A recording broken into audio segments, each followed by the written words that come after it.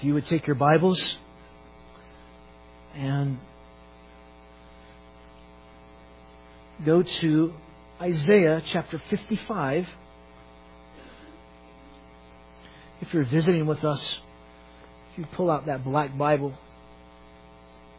go towards the middle of that black Bible and find page 526 in that black Bible, 526. You'll find Isaiah 55. I'm going to read verses 10 and 11.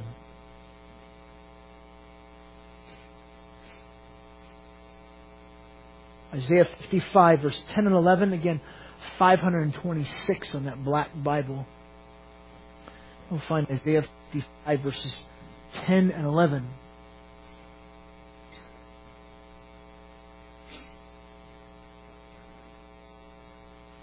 For as the rain and the snow come down from heaven, do not return there without watering the earth, and making it bear and sprout, and furnishing seed to the sower and bread to the eater,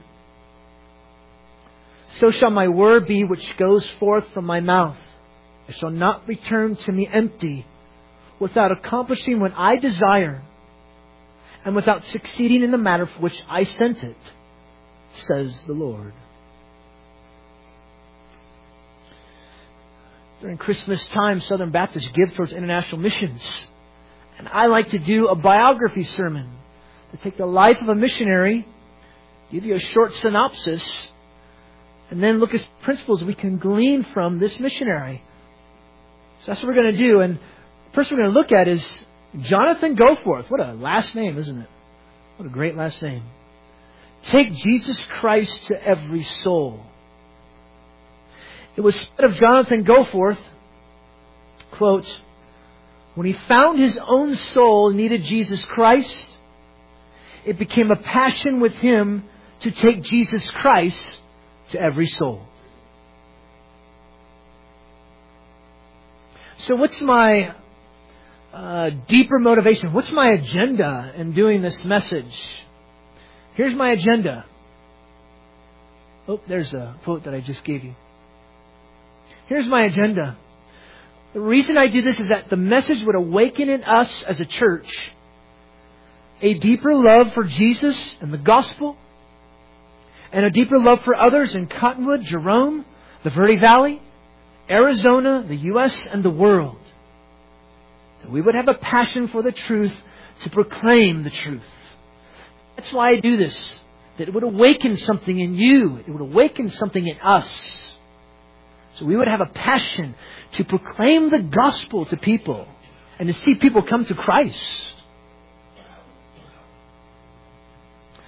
So when I do a biography sermon, I usually read one, sometimes two books. This time I only read one.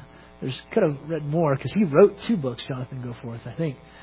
This is his biography, Goforth of China, by Rosalind Goforth. Rose, his wife, she wrote soon after his death. There's been numerous reprints of this book. Jonathan Goforth was the first Canadian Presbyterian missionary to mainland China. Hudson Taylor, you know about Hudson Taylor, he went into China, and Jonathan Goforth was the first one to actually go into mainland China and to preach the gospel. Born in 1859, died in 1936. The last 3 years of his life, he was totally blind. So again, I'm going to give you a short synopsis of his life, brief, and then we're going to look at some principles, and I'll put those principles up on the screen for you. As a person, he was electric, radiant personality, flooding his immediate environment with the sunlight that was deep in his heart, said the person who did the introduction to his biography. It was full of warmth and love. People adored him. And the older he got, the more people adored him. I think at one point, when towards the end of his life, all these people, the young gals and the young men, they wanted to leave him because he was blind. And his wife said, "You people won't let me get close to my husband." That's how much they adored him. And he was driven. He was an intense guy. It was said of him, he burned himself out preaching the gospel. He grew up on an Ontario farm, converted at 18. Instrumental in the conversion of his father, by the way. He read the book called The Memoirs of Robert Murray McCheyne soon after his conversion. And he caught a vision for ministry where he would, quote, lead unsaved souls to his Savior. Already had a heart to become a missionary. Already had a heart for others to give them the gospel. He read different books by Spurgeon, John Bunyan, Baxter. He entered Knox College when he wanted to go into the ministry there in Ontario, there in Canada, to get himself ready for ministry. While at Knox College, he ministered to those in the slums, sometimes leading as many as 3 people to Christ in one afternoon. And he didn't care. He would go in, there would be a bunch of harlots all over the place. He would be preaching the gospel to them. He didn't care. There was a professor that said this of Goforth, quote, Goforth, if only this personal contact could have been made with every human soul, the gospel would have reached every soul long ago. He was just electric about when he'd give people the gospel. They would respond to Christ. His heart, though, was on fire for foreign missions, said Rose in the book. He met Rosalind. They married in 1887. This is what he said to her when he met her. He said, will you join your life with mine for China? She said yes, with no hesitation. Later on, though, he asked her this question. Will you give me your promise that always you will allow me to put my Lord and His work first, even before you? She gave an inward gasp before replying, yes, I will always. Why did he go to China, though? Why China? He read Hudson Taylor's book, China's Spiritual Need and Claims. It had a profound impression upon him and awakened in him a deep regard for the great mission Taylor had founded there in China. And they left for China January 19th, 1888. The travel there in and of itself was difficult. They stayed in Shifu to learn the language. Soon after they got there and they're learning the language, fire broke out, consuming most of their things. To which Jonathan Goforth said to his wife, honey, they're just things. I think she almost killed him at that point. Little Gertrude was born in August of 1888. He had a desire, though, to go more inland. And he actually received a letter from Hudson Taylor himself. Hudson Taylor told him in the letter, quote, we as a mission have sought for 10 years to enter the province of Honan from the south and have only just succeeded. Honan was more northern part of China in the mainland. Hudson Taylor, brother, if you would enter that province, you must go forward on your knees. And it would prove costly. He had to pray. He had to be on his knees, and it proved costly indeed. They made it into North Honan, but 2 of their children died. He lost 2 of his children, Gertrude and Donald. As a matter of fact, of their 11 children, only 6 survived childhood. He made it to the town of Chuang in 1893, but you had to be very careful. Let me tell you why. This I can say, says Goforth, that on no occasion where we stood with our backs to a wall and used the Word of God did we fail ultimately in gaining a victory. But it is anything but pleasant for a foreigner to get into the midst of a Chinese crowd without a friendly wall for the backing. No one will, as a rule, molest him within range of his eyes. It is always the man behind his back that will shove or kick.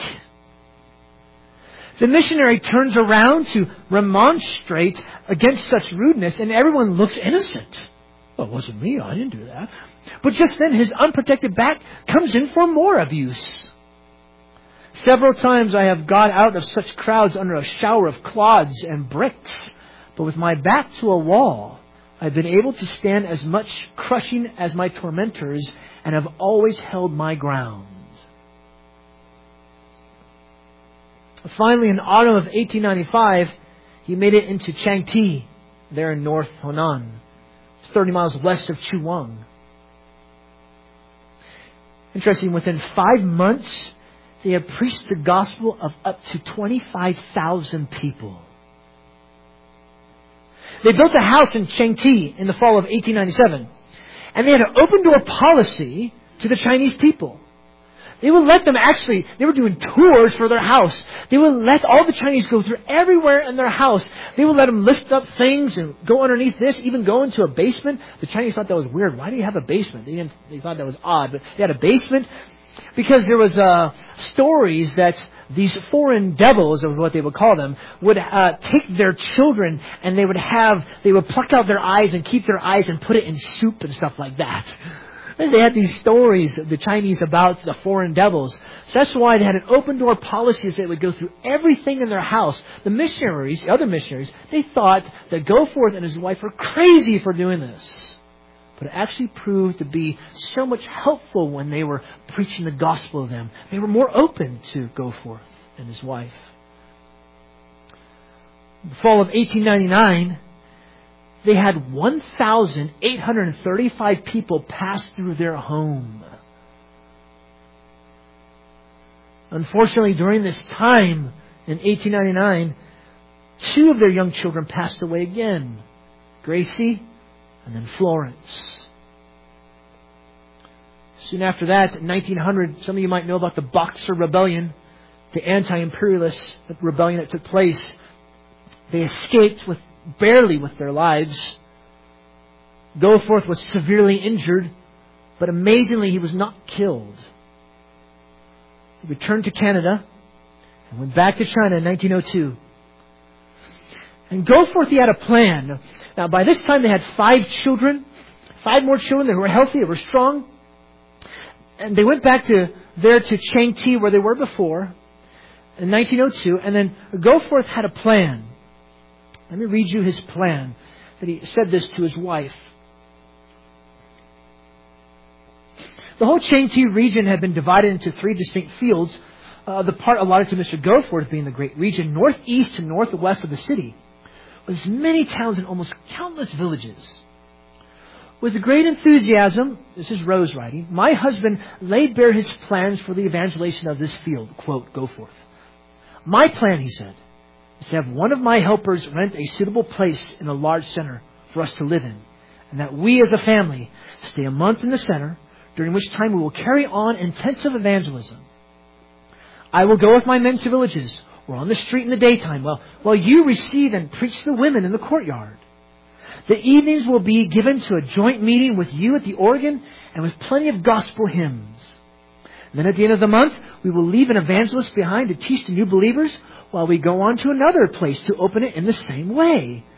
When a number of places are open, we will return once or twice a year. End quote. And his wife. Yes, it was a very wonderfully thought out plan and should be carried out. If there were no children in the question. She has that in italics.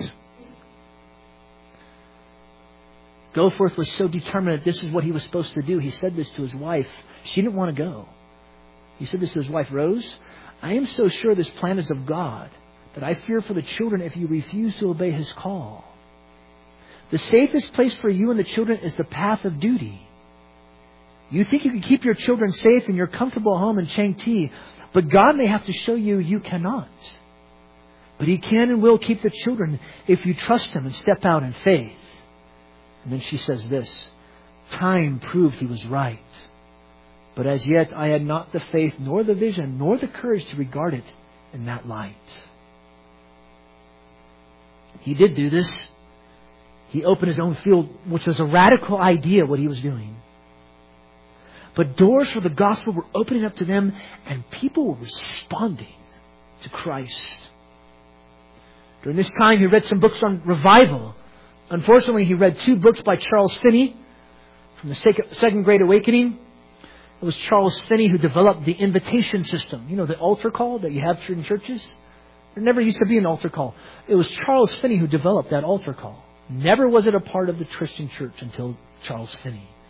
And other things that I definitely do not endorse about Finney or any of his theology. And yet God would still use Goforth in spite of the erroneous influence that Finney and other things had in his life. And God did use Goforth. He was using Goforth to bring revival amongst Christians in both China and in Canada. There was more revival in China than in Canada, though.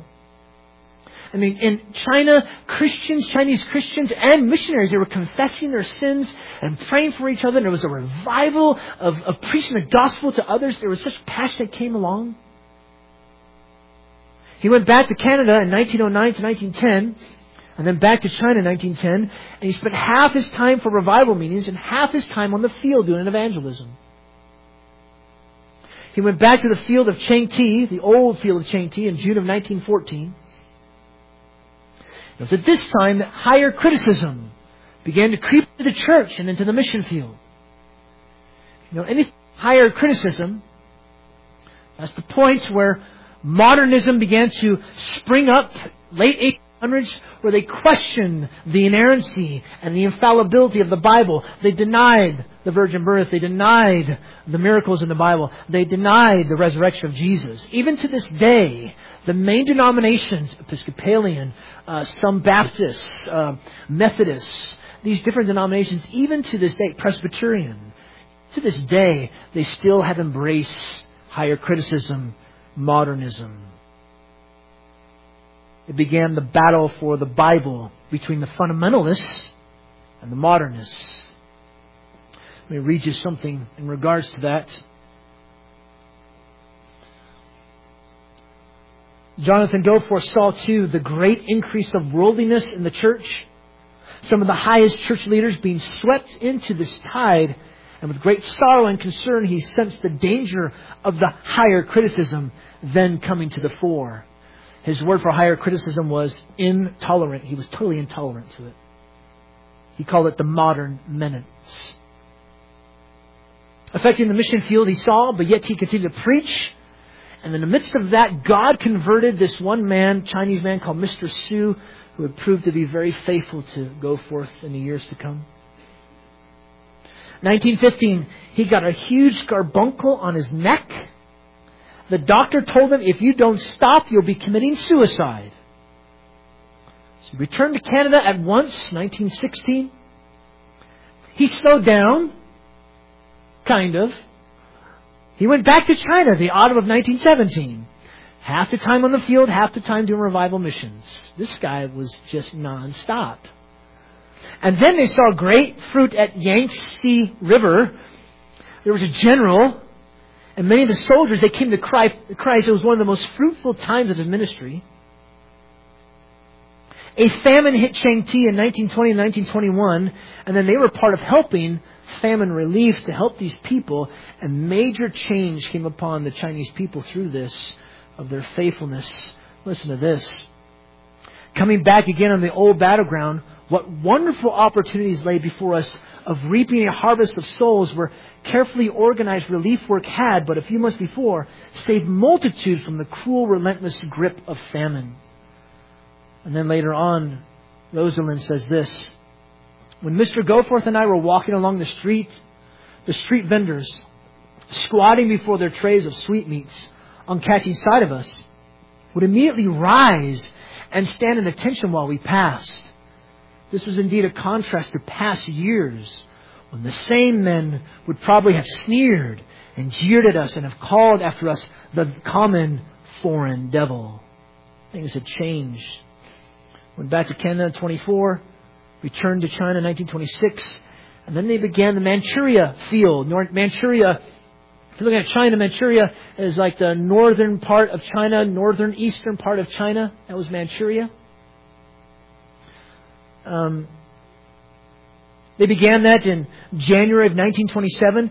Great fruitful ministry in Manchuria. They went to Sipingai and later Taunan. And then there was also a Reverend Alan Rayok, I think that's how you say his last name. He was part of the ministry there with them. It was amazing what was happening, though, in Sipingai and also Taunan. Listen, from the very first day, men began to turn to the Lord, sometimes more than a dozen during the day. You can imagine our joy at seeing about 200 decisions during the month of May. And yesterday, the 1st of June, fully a dozen yielded. Our service here for the month of May proves that the Chinese people, free from Bolshevik meddling, are as open to the message of the grace of God as ever they were. During all our years in China, we've never met with greater respect and friendliness than from all classes here. Let us not be discouraged, for the cause of Christ must triumph in China. Back to Canada in 1930, and back to China in May 1931. More fruit from the ministry in Manchuria. And yet, unfortunately, it was at this time that the Home Board there in Canada, they had to cut funds. Yet in spite of the cuts, listen to what Rose and Jonathan Goforth said in response to that. It simply means that we cannot carry on the work unless we use our own depleted salary to meet the extra expenses. We are determined that if we have to spend our last dollar, the Lord's work must go on. And that's what they did. They continued on. It was at this time, though, Goforth began to face blindness. Earlier, his right retina became dislodged, and then his retina in his left eye became dislodged. And yet it didn't halt his energy, and only seemed to heighten it. Great fruit came about in Taunan. Listen to this, what took place. But since then, this building has been enlarged 4 times. Dr. Jonathan Goforth and I were simply thrilled again and again when we heard how the Lord had been working in the city of Taunan and many, many centers throughout that great region. And also, in the midst of the homegoing preparations, annual reports from all parts of the field were received. When these were made up, they revealed that in the year 1934, almost 1,000 had been received into the church by baptism. To be exact, 966 adults were baptized, and the givings of the Chinese Christians were $14,665.98. These cheerful facts helped to lessen the sadness of farewell. Farewell because they had to face the fact they had to leave for good. There was failing health in both Rose and Goforth, Jonathan Goforth. They had to leave China completely in 1935. Listen to what happened as they were leaving. Some who spoke at the farewell meeting broke down. One said, "Elijah is leaving us. We must all be Elishas." 3 days later, the Sipingai station platform was crowded with heartbroken Christians. I placed Dr. Goforth carefully in front of a large window, and before this the crowd pressed together. Remember, he's blind, so he doesn't know where he is. Dr. Goforth, though unable to see them, kept gently bowing his head that they might know his heart was with them. His face turned upward at times, indicating the blessed hope of reunion. Mr. Cow was closest to the window and was the first to break down weeping. The others followed quickly, and as the train began to move, that great crowd kept following, straining through tear-dimmed eyes to catch a last glimpse of their beloved pastor. While in Canada, he had numerous speaking engagements. And then he was about to speak at some place the next morning, and he died in his sleep. I think Rose said his head was resting on his hand like this. It was October 8th, 1936. He was 77 years old. Short synopsis of his life. So now, what are the different principles that we can glean from his life? First, I'll give you some negative, then I'll give you some positives. Negative things. First, God still used him in spite of his flaws. I mentioned one already about Charles Finney. But revival happened. God still used him. Manchuria, Changti, revival and missions amongst Christians. But another flaw that took place was the Keswick influence. He spent at least a week at a Keswick convention.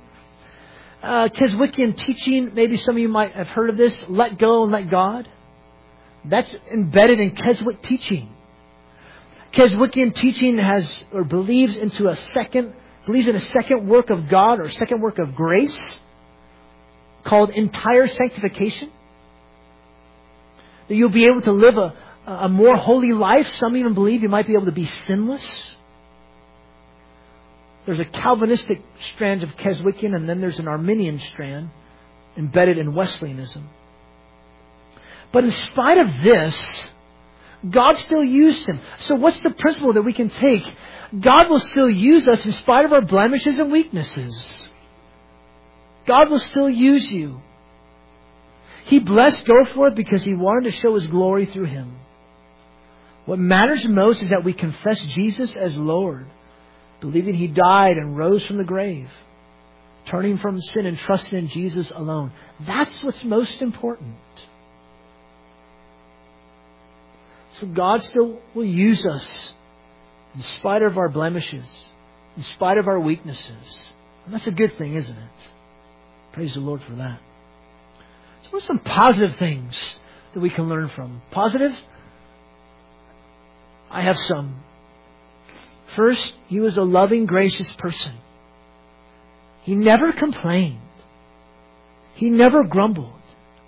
At one point, there was something wrong with him, and Rose, his wife, said, "How long has it been like this?" He said, 3 days. "Why didn't you say anything?" And then he kind of said, I don't know. He never complained, never grumbled, never batted an eye about those things.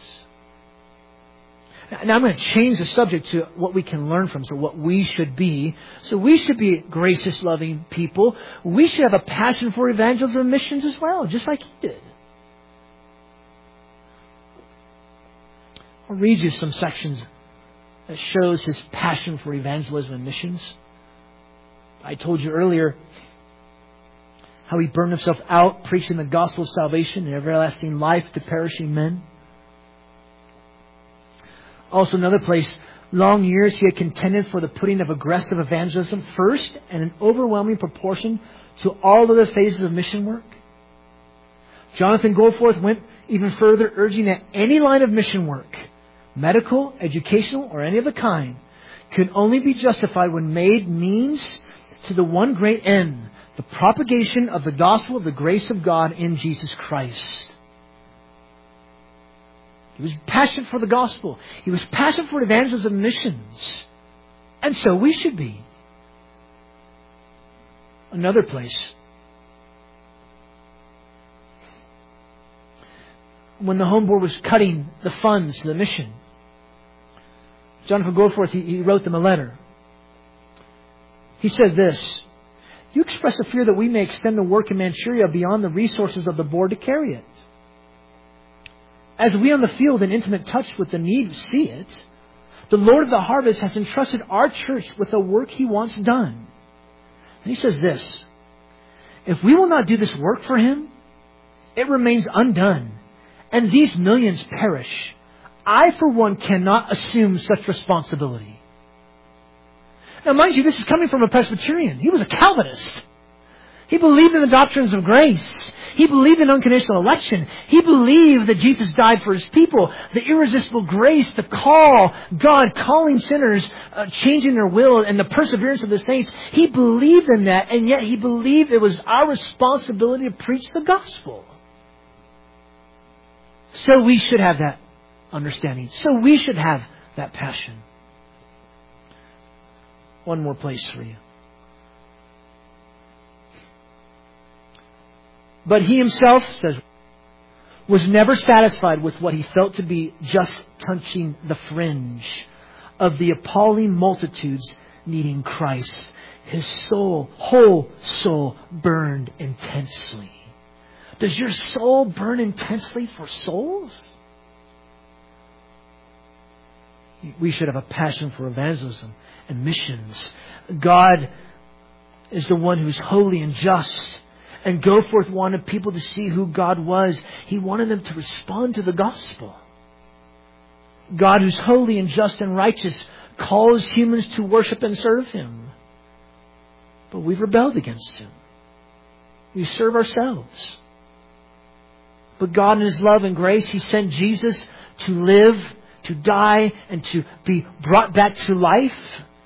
And if you're here today, you don't know the Lord Jesus Christ, you're not a follower, you're not a Christian, you should know that you should respond to the gospel. You should turn from your sin and put your trust in Jesus alone. That gospel message is what Jonathan Goforth would proclaim to others. You can be saved today. Put your trust in Jesus. So we should have a passion for evangelism and mission. We should be people who are gracious and loving. Number 3, we should have a passion for the Word of God. A passion for the Word of God.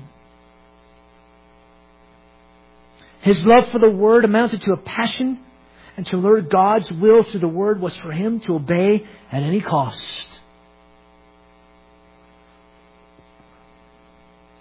Another place.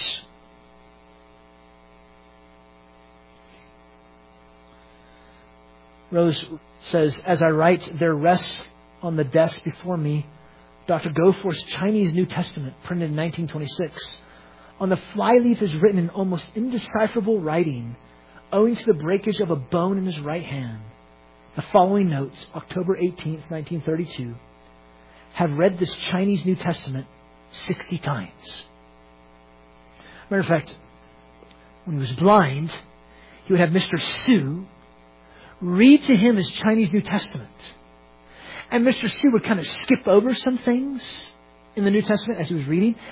And Goforth would stop him and say, wait a second. And he would repeat back to him what should be read in Chinese, the actual words. And Mr. Su would say, oh, yes, that's what it says this. He loved the Word of God. Do you know the Word of God? Do you have a passion for the Word of God? A passion for missions, to be gracious and loving towards others? We should also trust in the power of the preached gospel. Romans 1:16. I am not ashamed of the gospel. 1:16. I'm not ashamed of the gospel, for it is the power of God. Go forth, believe that.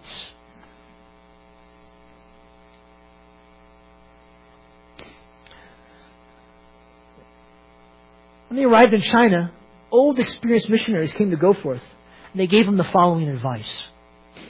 Do not attempt to speak of Jesus the first time when preaching to a heathen audience. The Chinese have a prejudice against the name of Jesus. Confine your efforts to demolishing the false gods, and if you have a second opportunity, you may bring in Jesus.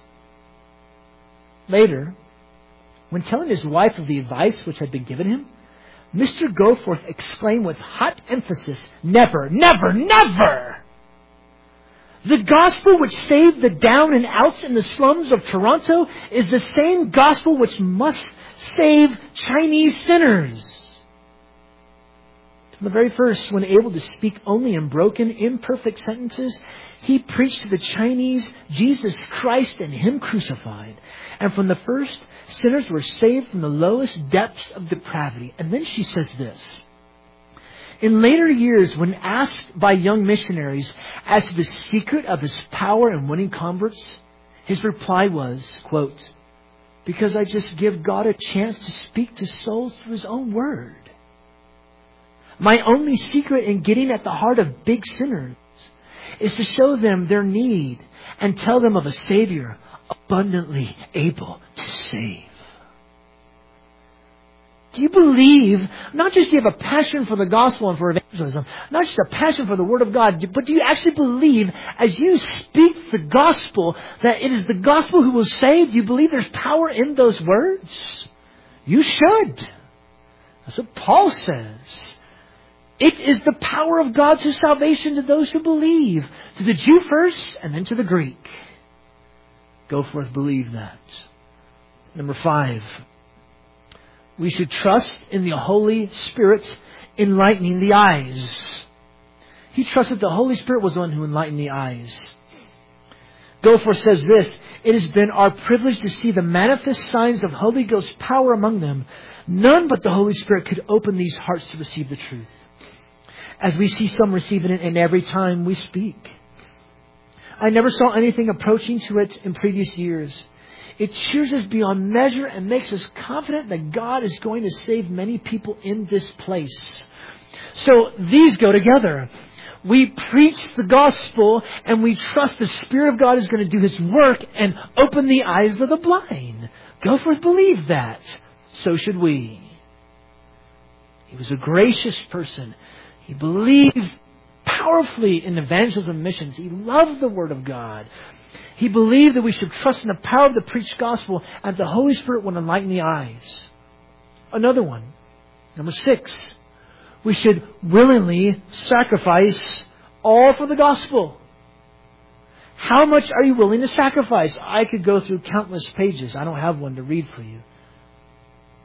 But maybe the fact that he was able, wanting, and did risk everything for the gospel.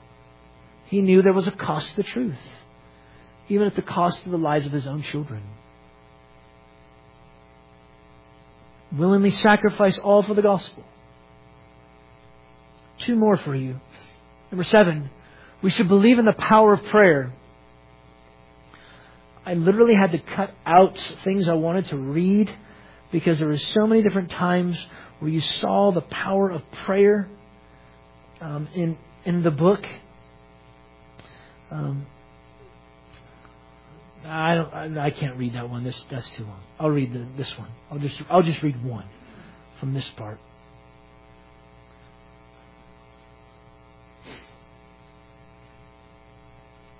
Yeah, this is a good one.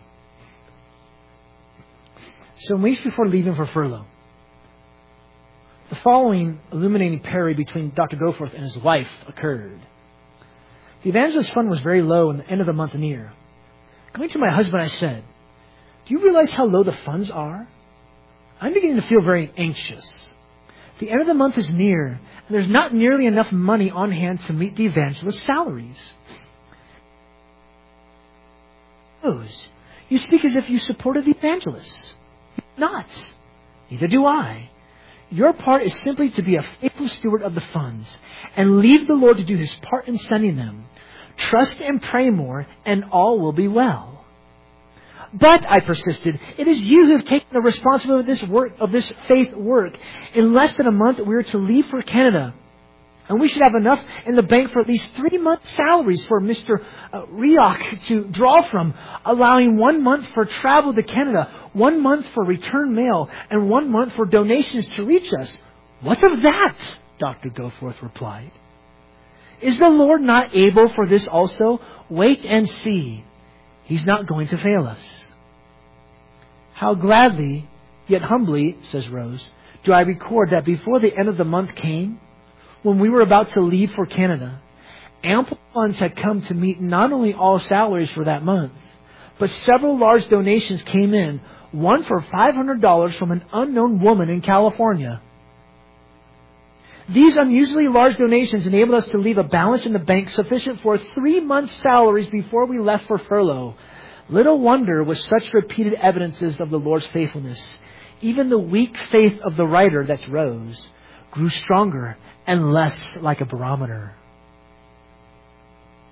He believed in the power of prayer. So you see how these connect together? It connects together in the sense that we believe in the power of prayer. We believe in the preached word. We know that the Holy Spirit's going to enlighten the eyes of people. We're going to sacrifice all for the gospel. And we're going to believe in the power of prayer. When we pray for people, we know that God's going to hear us. He's going to answer our prayer according to how He sees fit. Right? These are great principles for us to draw from. And last one, I'll give you. We should trust in God's sovereign, providential hand to provide. Many places I could read. I'll only read a couple for you. There is something very strengthening to one's faith when looking back through the perspective of time to be able to trace clearly the guiding of a divine hand.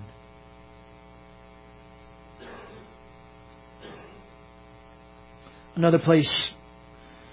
Mr. Goforth's faith never seemed to waver, even when as a family times of severe testing came. He would never borrow, never go in debt, and God always honored His servant's trust in Him. And one other place.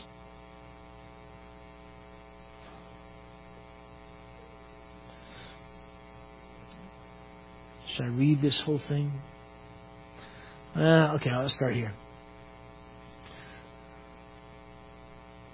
In North China, there's a fine college and seminary. It was training young men and women. And Dr. John Hayes was a friend of Goforth. Goforth sent a letter to Dr. Hayes asking if he had some evangelists on hand. Dr. Hayes, it's interesting, Dr. Hayes had written at the same time. Remember, letters are not like today. We have email, you get that within seconds. Letters took a long time for 30 and under. Snail. Dr. Hayes had written and sent a letter to Dr. Goforth saying that contending forces had swept over their region. All the churches were closed. Christian work was at a standstill. None of his graduating class had doors open to them. He closed his letter by saying, "Could you use any men?" At once the message was sent, "Send all you can." Humbly, says Rose, I must record that his little faith of a wife, on hearing what he had written, exclaimed anxiously, "But Jonathan, they can't live on air. Where's the money to come from for their support?" Where is your faith? If God sends us men, He will send money for their support. Some weeks passed before the first band of evangelists from Dr. Hayes arrived, and by that time we had received an unsolicited gift sufficient to meet at least 2 months' salary for these men. He believed in God's sovereign providential hand to provide for our needs. I'll leave you with this. You're getting antsy, I know.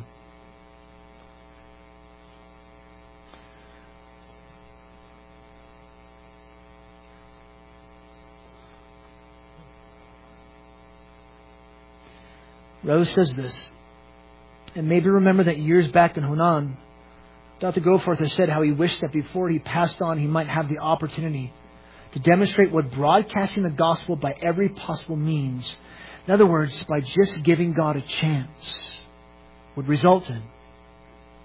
One day in the last week in Toronto, he'd been reclining on the sofa as usual, apparently thinking very keenly, when he called me to him. He rose, drew me down beside him, and said, "I've been doing some mental figuring, and the result is beyond what I expected. My dear, I have demonstrated beyond any question of a doubt that any question of a doubt what just giving the gospel a chance will result in." And that's what happened. People got saved in China because of the work that Jonathan Goforth did.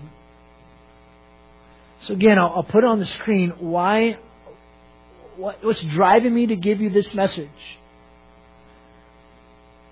This message would awaken you a deeper love for Christ and the gospel and a deeper love for others in our area, Cottonwood, Jerome, in the Verde Valley area, Camp Verde, and all of Arizona, in the U.S. and in the world. That God would give you a passion for the truth to proclaim it. We began the message by reading Isaiah 55, which was one of Goforth's favorite verses. And so I'll end in that same way. God's word will not come back void. As we proclaim the gospel and as we have a passion for missions and evangelism in this church, and it's become a passion for us in this church, God's word will not come back void. He will accomplish what He's going to accomplish. So take a few moments, if you would, and think what we've seen from God's word in the life of Jonathan Goforth, one of His servants. Let's have a few moments of silence for you to think and to ponder and pray about what we've seen, what we've understood this morning. And then we'll have time of giving and sing our last 2 songs with our closing prayer. So sit and ponder and think what we've seen.